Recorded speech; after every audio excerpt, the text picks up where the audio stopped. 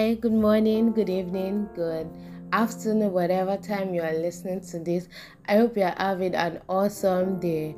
Welcome to another episode of the Light Podcast, and I am excited to have you on here.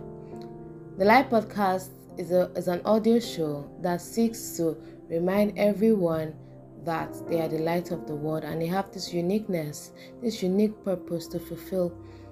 On this podcast, we talk about everything lifestyle, adulting, personal development, all around our Christian faith. In this season of the Life Podcast, we are reading the New Testament together, and every day we have a new episode that treats and reviews the portion of the scripture we are reading for that day. I also drop the verse that speaks the most to me. You feel free to do so too. My name is Dumomi Durojaye, and I am so honored to be privileged to be your host on this show. I'll get right into it. So our portion of scripture for today is Matthew chapter 4 and Luke chapter 4.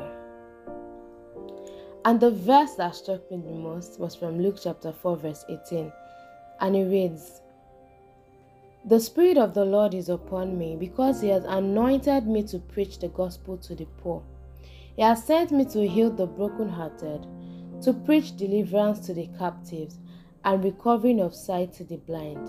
Verse 19, "To set at liberty them that are bruised, to preach the acceptable year of the Lord."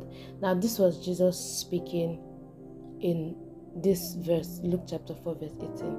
And just like shows what, when the Spirit of the Lord comes upon you, the different things that you are empowered to do. Now this is not everything, this is just like a summary, but then look at these wonderful things: to preach the gospel to the poor. You have the Spirit of God, so you have everything that you need to preach this gospel. You just need to launch out, right? So He healed the brokenhearted. Your words are life.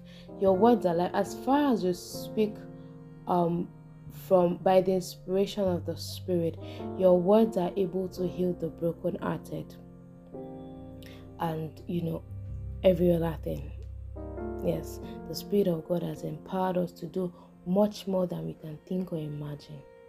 Then I'll go right into the lessons. The two chapters are rather interesting, right? One thing I learned, one of the things I picked, is that Jesus' focus is unmatched. Like, Jesus has this focus, and I think it jumped at me. This lesson jumped at me because I'm this kind of person that, like, I've been struggling with focus for a very long time. Like personal focus, academic focus, just focus. I have troubles focusing a lot, right? But then I saw that even though Jesus had been fasting for days, and like he could have been very weak in the flesh, He was not carried away. He had the Spirit of God, so He relied on the Spirit of God. He was alert and was able to tackle the devil, despite how the devil tried to lie to him by quoting scriptures. The devil quoted scriptures, and that was the height of it. That one is even discussion for another day, because words, the devil knows the Bible, and you also have to know the Bible, but not like by your own inspiration. Like, your understanding has to come from the Spirit, by inspiration of the Holy Spirit, because so that the devil will not go and deceive you. But that's not the point today. But like, if Jesus can have that kind of focus, because I have the Spirit of God, I can too. I can be able to see where the devil is coming from and tackle him. Even though he's coming at me with scriptures from the Word of God, I understand the Spirit is helping me to see that no, this devil is just trying to present logic. But then you have the wisdom of God. Present the wisdom of God, right? So I am learning, and you should learn too, that you should always learn, like you should always be alert Because devil know the rest. No. The devil works overtime. The devil is not chilling at all. The devil preys on ignorance, and that is why you have to know God's word and understand by the Spirit, and even to teach others, because no, the devil tries hard. The devil tries hard. Continually pray to God to help your focus and to help your alertness, that you know when the devil is trying to come at you, and you have the weapons, that's like the word of God, to be able to tackle him and even overcome. So that's on it on the first lesson for today. Another thing that I noticed in the Bible reading, Matthew chapter 4 and Luke chapter 4 joined together, was how, Jesus knew his purpose. Jesus knew the reason why he was on earth, and he declared it everywhere he went to. Like, everywhere you found him, he was always saying, I'm here to fulfill the law. This is why I've come. This is what I've come to do. And he was walking from that place of consciousness, and I think everybody should pick that. He knew his purpose. He was alert. He was privy to the littlest of distractions. Even though it looked like he was in line with his purpose, he knew what that was. He knew that was not his purpose. Like, to everyone else, it might look like, now, this is what you're supposed to do and everything. But because he was fully aware, he was fully conscious of what God has called him to do on this earth, he didn't give place to distractions. God, I beg, I salute. But God, and yes, we have the ability. If we have the ability to step into this reality too. Like, Jesus knew what God sent him to earth to do, and he didn't carry his eyes from it. Like, he didn't look left or look right. His eyes was focused on the prize. Thank you, Father. Thank you, God. Thank you, God, for revealing this to us. Then another thing that I really love about this portion of scripture, and I think that everybody should learn from it, was how, Jesus did not hide his manifestation. Jesus did not hide his manifestation. Jesus received power in the wilderness during his fasting, and we can look at that as his preparation period, right?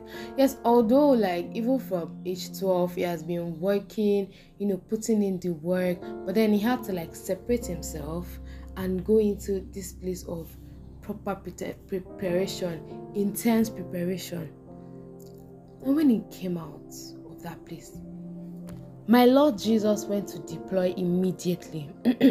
Now, for clarity purposes, not everybody will deploy immediately, because God is amazing. God works in mysterious, wonderful ways. So you cannot say that this is a particular pattern, because God can give you specific instructions for your life. But then if God is telling you go, bro, sis, go. Deploy immediately. As that fresh fire is coming like this, go and deploy. Jesus went about healing people, freeing people of demons. He went to flex his power ASAP. Okay, maybe he knew that, he didn't have much time.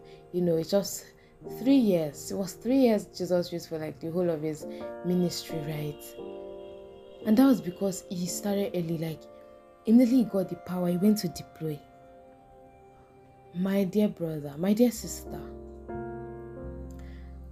God has maybe put you in a place of preparation, and then you are out of it.